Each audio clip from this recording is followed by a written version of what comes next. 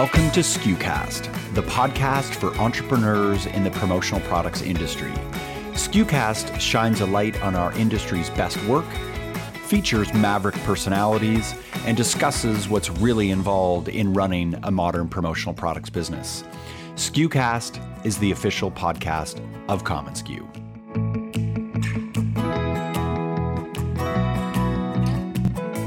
Hello everyone, my name is Bobby Lehew and I'm the Chief Content Officer at commonsku.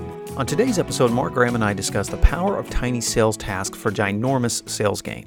Now, between the two of us, we have about 40 years experience wrestling with this topic of proactive selling.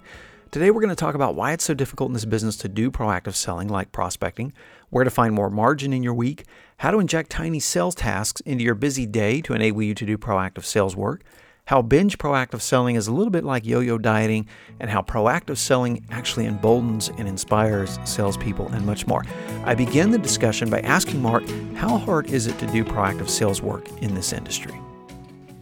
I think it's really hard. I think that people want to believe it's easy. I think that there's a lot that you can do in theory to be proactive and to divide out your day. But I think that the biggest challenge that people in the promotional products space have, whether they're salespeople or operations people or marketing people, whatever the case may be, is finding that time to be proactive, carving out that time to be proactive, and recognizing that that is not as exciting as finding yourself in the thrill of the chase. And I think the thrill of the chase could be when the client decides they want to go ahead with an order. It could be when you're juggling a bunch of presentations you have to get out.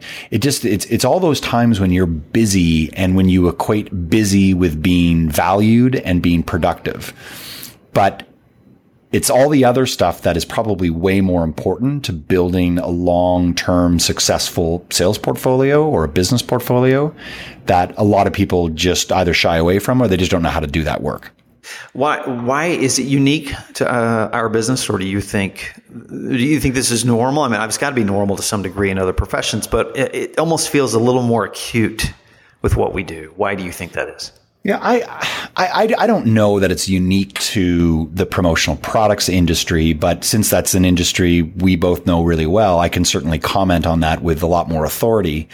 I think as a distributor, you are always managing inbound requests. And if you're a successful distributor, you're juggling all sorts of client opportunities, client fires, vendor opportunities, vendor fires, potential challenges within your office. And so it's a very it can be a very high stress, high transaction, high order, high task kind of environment. It's interesting. I used to compare when I was a lot more involved in right sleeve on the distributor side that it was akin to like a trading floor where you'd have buyers that would be coming in on one phone. You'd have sellers on the other phone. You'd be looking for like a low price on a t-shirt print or a t-shirt price or whatever. Mm-hmm. And that's a thrilling environment to be in, particularly if your distributorship is doing well. Yeah. But I think to then switch tasks and be more methodical, a little bit slower, more strategic, more proactive with your reach outs, it almost requires two different skill sets. And I think that's why a lot of people struggle in this business. The reward is immediate when you're handling those projects for clients. The reward of landing the order, of handling difficult problem, of getting the end around a project that is misshipped or whatever it might be. There's an immediate reward with that type of work, and it's short term and it's fast transactions. And then the prospecting is a completely different mind shift, like you just said. And one of the challenges, I think, is that it takes us a while to get up to that kind of work. Yeah. The fact that it's a long-term reward actually just makes it harder work to do. Any proactive, whether you're a creative, whether you do design work, whether you do writing, whether you do whatever it is, proactive creative work is some of the hardest work to do if you don't have impending deadlines.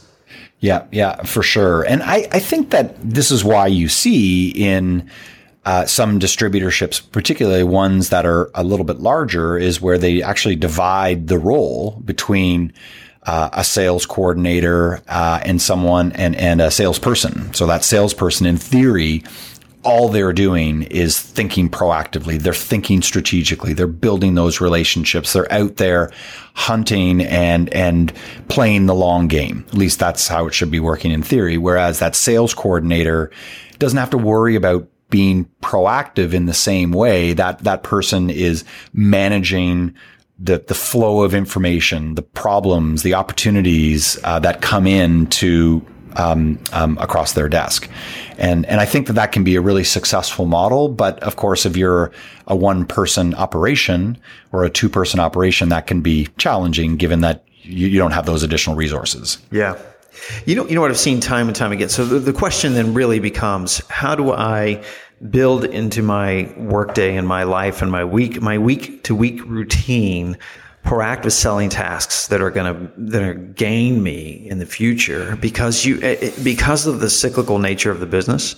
And no matter who you are, if you look back at your past 12 months experience and your past 12 months sales, you'll see these dips and valleys. You'll see bigger months. Maybe it was your first quarter was big, your second quarter was slower, your third quarter was big, your fourth quarter was slower.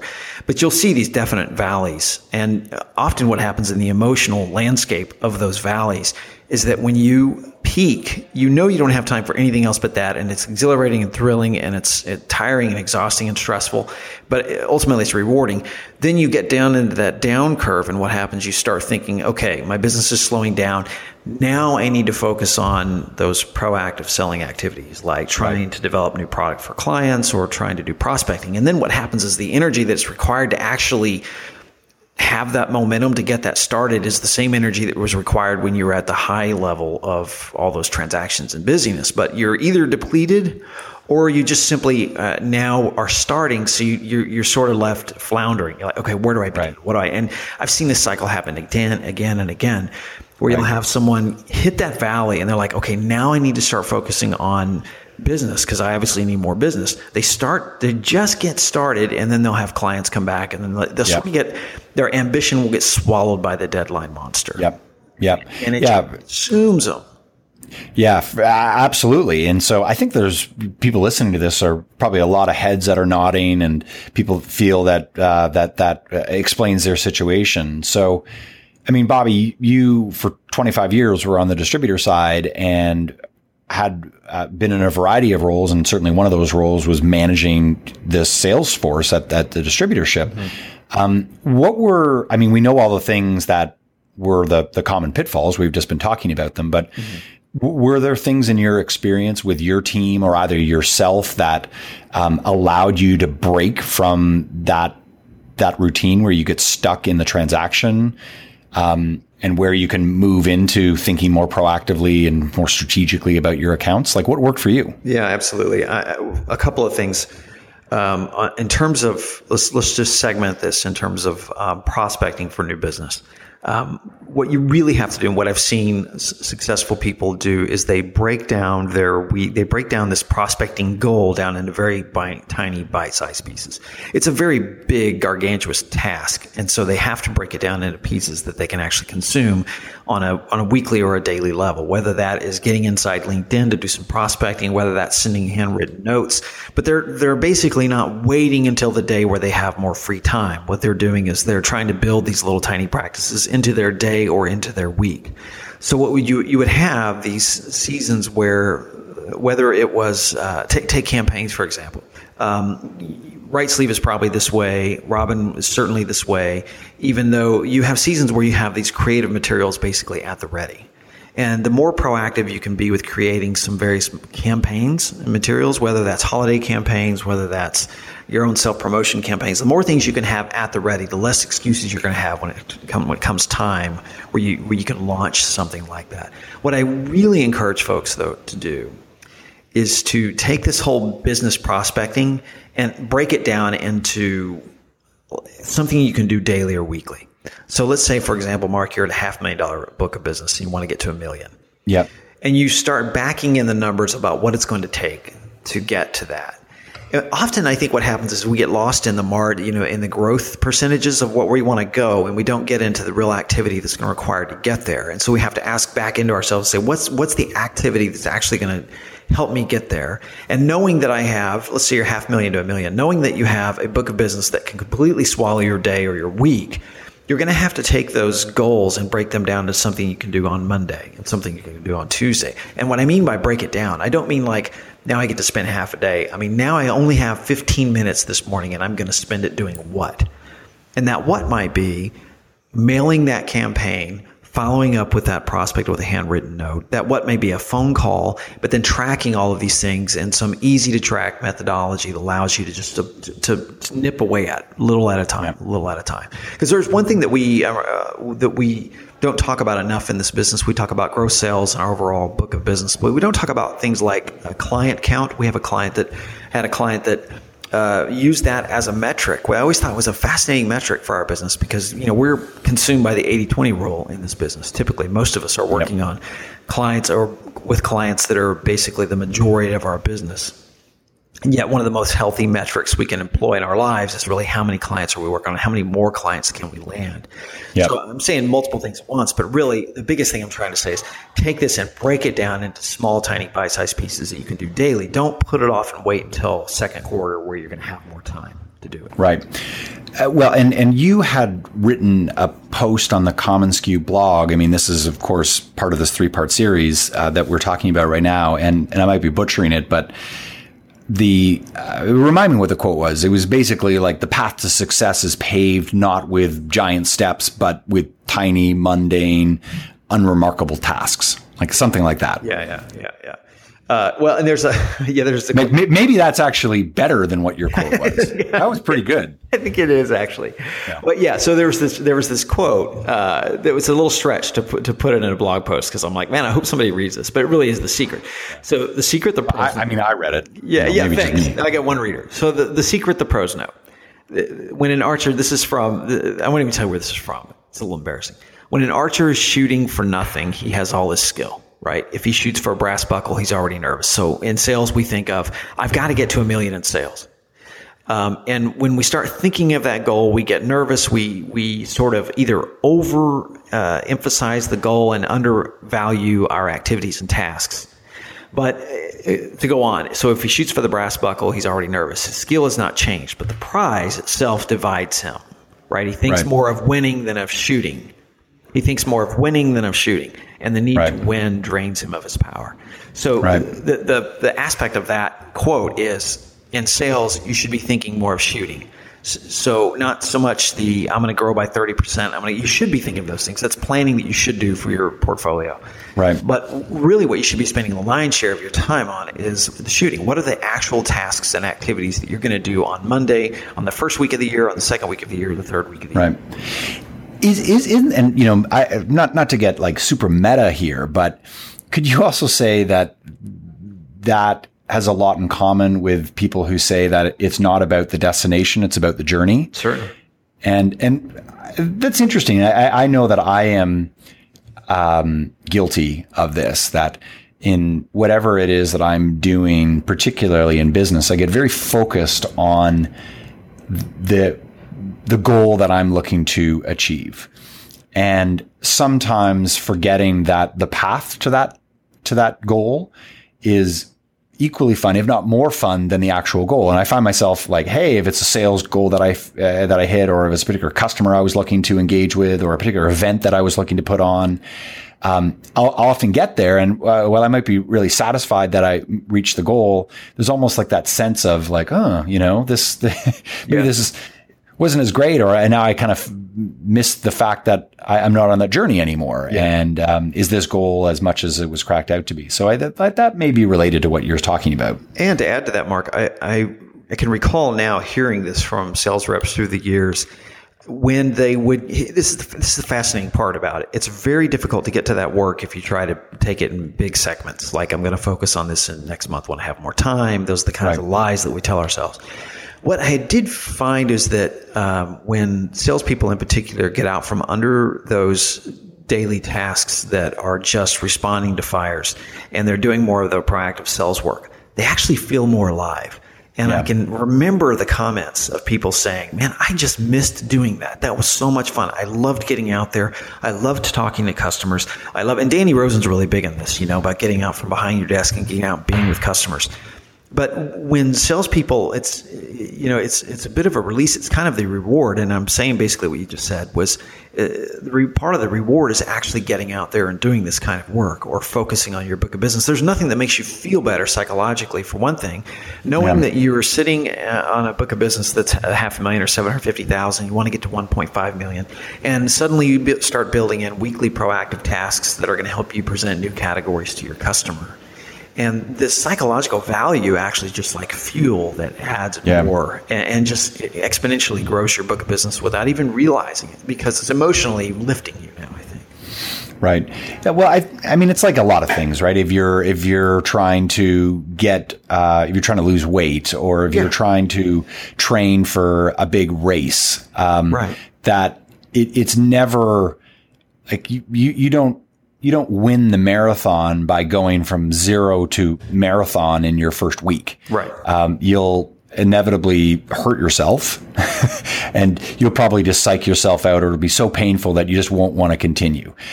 Same thing if you're trying to lose weight, that the first couple of days, if you are going, eating nothing but vegetables and you're changing your diet, then you're going to crash and it's going to be really challenging. Or same thing if you're trying to quit something. So I think that it really comes down to those tiny, almost insignificant, unremarkable daily activities that seem like on their own to be nothing. Yeah. But they mean so much in aggregate. And I think that, I mean, what is it? There's a famous Steve Jobs quote out there that Apple's overnight success took 20 years. Yeah. And it's funny, like when we're certainly not Apple by any stretch, but I know that there have been people who come up to me at trade shows and say, oh, Right Sleeve seems like such a great company, or Common SKU seems like such a great company.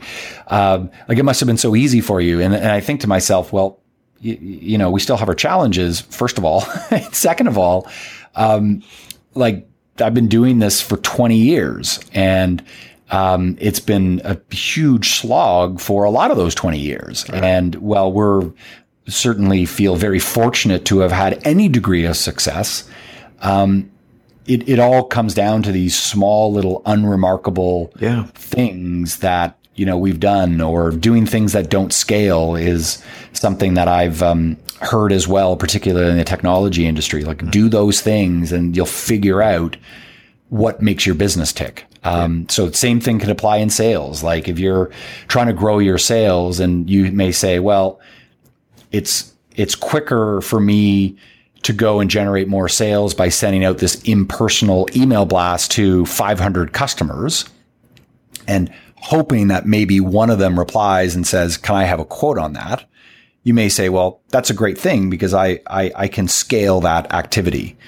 Yeah. Whereas if you're to stop and write that handwritten note, not to 500 customers, but let's say one a day, or you go to your customer and surprise and delight them by dropping off something unexpected, could be some cupcakes, or it could be a new piece of self-promo that you have, or something that is not even directly sales oriented. Mm-hmm. Again, that's something that doesn't really scale because you had to drive down there and it took all morning to go and drop that off for the customers. That in and of itself is not particularly remarkable, but when you then tie that to that particular customer's loyalty over the next 2 years, you can't beat that ROI. So I think it's a hard thing to condition yourself out of as a salesperson. Yeah, and that quote, one of the quotes you were referring to, I think earlier too, was "Victory is won not in miles but in inches. Win a little now, hold your ground, and later win a little more." To tie back to your comment about the dieting and things like that, we know that the biggest success comes from these tiny tasks. So why do we have such a hard time in this business? I think part of it is we do binge prospecting. We only do binge proactive selling, and we know that's just like yo-yo dieting. It could work for a little bit, but it's not going to work, for the long run. And I actually think, Mark, this is the other reason is so subtle, and it's kind of more insidious. And the insidiousness is that if you're in this business for a while, you actually get reprogrammed in your mind to not know how to work unless you have an impending deadline. Yep. And therefore, you don't have anything requiring you to go out and do this other than your own initiative. And it's not that people don't work hard and they don't have their own initiative. It's just that you actually don't know how to respond to things unless there's something on fire. And I think that's because that's all we do all day long is work under deadlines, hot deadlines. Right. Deadlines. So I would encourage folks for a helpful task then is to, if you don't have that type of accountability built into your organization or your leadership, get with other folks that are like-minded and come up with a little support crew, that's going to help each other stick with those proactive tasks. Right. And that may be a way to sort of lift yourself out of and make sure you're not trying to do that solo. One thing that has worked well for us is, first of all, accepting the fact that your day is made up of a ton of interruptions from vendors, from customers, from colleagues, from fires, just annoying things that get in your way. Yeah. And I think it's important to honor that because that's reality, right? Once you've recognized that, you can set aside a small amount of time in your day. It may be 45 minutes. It could be 30 minutes. Maybe you start with 20 minutes and something that's really, really small where everything is turned off and you've got the ability to do one or two things that day that is completely proactive, completely strategic. So it could be writing that handwritten note. It could be making that phone call that you've been avoiding. And recognizing that you'll still get to all the fires. You can hear the fires. You can see the fires burning around you, but knowing that you'll get to them in 20 minutes so you can do this one or two things that day, then for most of us, we love to check things off our to-do list. In many cases, those are the fires that you're having to deal with. And if those strategic, proactive things can be seen as something you can check off your list, then that actually gives you that sense of satisfaction. So I think that, and that 20 minutes can then be 25 minutes the following week. It can then move to 30. And then before you know it, you've now built in that habit. And that's really what this is about. It's not about you being too busy. It's about you not having that particular habit, that muscle has not necessarily been flexed or built. Right. And so just like the person running the marathon, if I look at the guy or woman who won their respective races at the New York City Marathon, and I'm thinking to myself, why can't I run the marathon in that speed? Well, it's because I don't have that habit. My muscles aren't built that way because I haven't trained myself to do so. And no one's going to be surprised that you can't run a marathon in as quick a time as them if you haven't trained. So why wouldn't you think you could do that on the sales side in terms of being proactive? Right. Yeah, great point. So when we were at SKUCon, we're at dinner and I'm talking with a distributor who's going to have to remain nameless because I asked if I could share his name in this story. And he said, you just can't yet because the project's still pretty hot. But, I said, we're working on this sales series and I really want to help provide tips. What have you seen that has worked that's been very successful in your distributorship? And he said, we started doing this drip marketing campaign, and obviously everybody gets drip marketing. That's where you just 1 week you might deliver a campaign. The next week you might mail a campaign. The next week you might do something different. And in this case, they had a very specific set of follow-up routines. They had ship this campaign, in 2 days follow up with an email, and in 5 days follow up with another email, and 7 days follow up with another campaign. It was literally that close and it was that connected. And by the way, many folks say that the magic number is 7. If you're shooting for a magic number is 7 in terms of the number of drop-offs or follow-ups that you should do. Yeah. And what, by the way, as an aside, as somebody who also buys services, you'll find out that the number one mistake that most salespeople make is that they give up too early in the process. Yep. And they think not right now means no, or they interpret no as a no. And no is almost never a no. But back to the story. So the distributor tells me what they're doing with this. And so far, what in my mind, you know what I'm thinking, Mark? I'm thinking there's nothing remarkable about this story right now. You know, he's basically saying what people in this industry who are successful in sales do all the time. And then he tells me that they land a $96,000 first-time order from a customer using this process. And by the way, they not that this is a pitch for Wishpond and commonsku, but they basically started then putting that data into Wishpond as well. Right. But what's interesting with me is that I'm thinking in my mind that, you know, I fell into the same trap that everyone else does. There's got to be some other answer. By the way, that client is now I think they're easily eclipsing 250,000, and that's barely a year-old relationship. So they actually, their second order was even bigger than the first one. And this all came from what I would think that I would call, and they may not call this because maybe their campaign was incredibly clever, but I think it was a fairly unremarkable drip marketing campaign. And I think that's part of the key. I mean, we used to get one of the things that we would get tripped up in is the creative. So we definitely need to be creative. Mark, you're a very creative brand. You've done some amazing creative things. And this industry gives us an incredible, we have incredible resources at our fingertips. And when I say get tripped up in the creative, we can actually get consumed in the creative when we actually need to start executing. And so, his story, unremarkable. The most remarkable part about it is that they stuck with it and they kept doing it little by little. Yeah.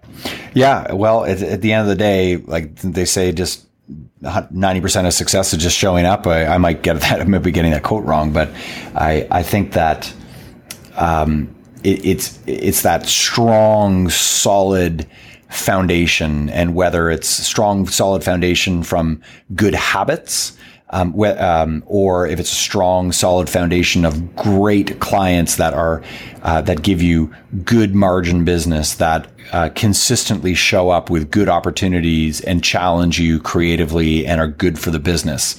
I certainly know several years ago, when I think about where we were with Right Sleeve, you know, this might have been 10 years ago or so, we were looking at the business. We had way too many customers. And when people say, well, hang on, way too many customers, what are you talking about? But the reality was we had way too many customers that were doing hardly any business, that didn't have any potential to go anywhere. And when we looked at the business, it was low margin. There might have been one order every 2 years. And when we looked at the company and then said, okay, does this particular company fit our ideal customer? Are there relationships at the senior level? Is this a healthy account? And the answer to a lot of those questions was no. So we then pared back that list dramatically so we could focus on a set of accounts that fit our values, that were a delight to work with, that met our margin requirements. And while that might have been a really tough sell to some of the salespeople that were like, well, hang on a second, I'm going from 450 accounts down to 98. You crazy? We were able to demonstrate that by reducing the accounts, that was the only way that we were going to grow their portfolios, and we were going to grow margins, and we were going to build a business that every year could continue to grow reliably. And that was extremely, extremely hard. I would liken that to the time when someone said to us, hey, I know I'm using marathon examples here a lot. I don't know why I'm going back to them, but just maybe it fits. That would have been like someone saying to you, hey, you've never run anything longer than a 2K family run race. Right. And now we're expecting you to run a marathon. Yeah. And just think about all the habits and everything that needed to change in order to adjust from the family 2K fun race mentality to that of something that was much longer term and much more challenging. Yeah. Well, you're actually, I think this is one of the secrets. So what we slipped into a conversation here about how to find more margin in your life so that you can actually build more profitable clientele into your portfolio, right? And Mark, you remember I told you about the distributor I was talking to at a breakfast this at Expo, who said they fired 400 clients. And let me interject with a thought in case you're sitting there listening to this and going, oh, it sounds so painful. It is actually. I think firing clients is the second hardest thing to do in business because for all the obvious reasons, like you could even enjoy working with some of these clients and maybe you want to keep some of those. But the idea is, and we're going to release this on an upcoming blog post, the profitability matrix and how to identify clients that are high profit. You want to look for those high profit, high average order, lower maintenance type clients. And I use that with a clarifier, right? There's no such thing as a low maintenance client, so very little. But many of us, trying to find more margin in your work life, that is a great place to start, is identifying. And one easy way to do it, by the way, and I don't think we do this enough in this business, so we often look at reporting from a gross sales standpoint, is just take your gross profit by client in declining order and then add a little column right next to it that shows the number of orders that you did for that client that year, whether it's year to date, whether it's every 6 months. I actually think this is a 6-month exercise that you should do. It was a Popkin we interviewed one time that said gross sales feeds egos, gross profit feeds families. So you take this and when you start analyzing your book of business by gross profit, something happens. What happens in you is you realize that gross sales tells you who you work for, but gross profit tells you who is actually working for you. Yeah. And then you can start at the bottom of that list and actually create more margin. So you're right, Mark. We're back to square one in terms of helping folks. Where do they begin? They begin by looking at their book of business a little harder, maybe creating a little margin in their life so they can actually go out and do some of those things. Yeah, no, it's such a great point. And I mean, I think that this conversation it's so dead simple, yet it's so hard to do in real life. And That's right. And I would hope that the result of this conversation is that some people have been inspired to maybe take us to stop from all the busy work and honor the fact that it doesn't have to be a lot of time each and every day, at least at the beginning, to just do that one or perhaps two proactive things, the things that are just completely out of that firefighting routine. And that is the habit that if it can stick with each and every day and do the tiny task each and every day, that it will become an avalanche before you know it. And it'll be fun as opposed to trying to binge on one particular day and then just not having the time to invest in it the following day. One last comment too, Mark. I asked the VP of sales in this industry if it was too much to ask for our team and myself, whoever it might be, people in our industry to prospect to 5 prospects a week. And the conversation we got down to, and this is somewhat embarrassing just because we all want to believe that we're better than this. If we just simply prospected to, and please be patient with me when I say this, if we just prospected to one new well-qualified prospect once a week, that's 52 new prospects a year. Now, when I say be patient, sounds embarrassing, right? Most people will go, oh, this is just not ambitious enough. You're just not going to do it. I know many people though who will go months without touching a new contact. And is that, am I off on that, Mark? I don't think so. I think it's the routines, right? It's the routines that you get used to, and the routine is lots of inbound requests, living in your email, living in your inbox, fighting the fires, and your sales may be increasing under that environment. And if that's the case, then you've probably built a pretty good portfolio on one hand, so you should be proud of that. Right. Or you're incredibly lucky. And the reality is that it needs continual investment in of the base, and need to continually fortify that base so that way it will continue to pay dividends down the road. But I also think it's also super, super important to just honor and accept the fact that we're in a crazy business. If you've been successful in this business, you're going to have a lot of inbound opportunities. Totally. Sure, there are ways to streamline that, whether that's through technology or process or just being more strategic with how you do things. Sure, from an operations perspective, there's always ways to optimize. But I just think it's a good thing to recognize that you might be in the belly of the beast, but recognize that you can kind of stop and take a breath of fresh air for 15, 30 minutes a day to just do that one thing that will move the needle a millimeter in the right direction.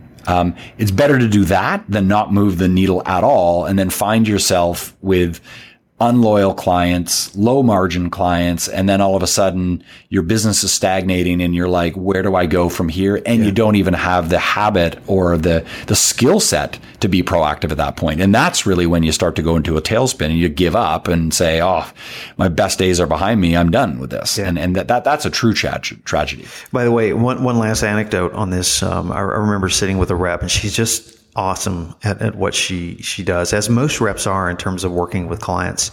And business was rocking along at an incredible pace. A client was actually outpulling every other client by far. So this particular client was becoming, like 90% of the book of business, a huge percentage. And I remember sitting down with this rep and we actually had the discussion. How do you that the client is consuming more and more of your time. You're basically becoming a one customer person. Yep. We actually had the tough conversation of, do you start saying no to certain projects that don't make sense for you for the express purpose of making more space in your calendar to call on more other companies? And it was that difficult of a decision. Like, it wasn't like it was a black and white answer. Most people would go, if you're not in that position and you're not making the money off of that client, you would go, well, of course, the obvious answer is to scale back, but you have the fear. What if I start, what if the client gets irritated that I'm not taking these projects? So it's not like these are easy answers, but I think they require an answer. They require action. Hindsight's always 20/20, but I would almost always opt to start very politely and tactfully backing out of projects that don't. Maybe they're the low margin, high complexity type projects, so that you can actually make more room in your calendar for other clients.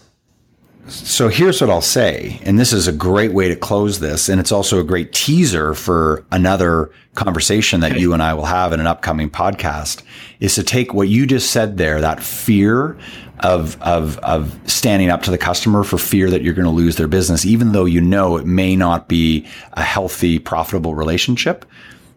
That applies 100%, my friend, to a conversation that we will have about company stores and the trap that some distributors find themselves in. And that's not to say that company stores are bad. No. That's not what I'm suggesting at all. Right. But what I'm saying is that there are many, many, many bad habits that form because distributors are lulled into a large RFP and how prestigious it would be in order to land it. But then they realize they are then handed a death sentence. So we're going to talk about that and how to navigate those rocky shoals. Yeah, that sounds great. I can't wait for that conversation, as you can imagine. All right, my friend. Good to talk to you again. You bet. Keep it real, Bobby.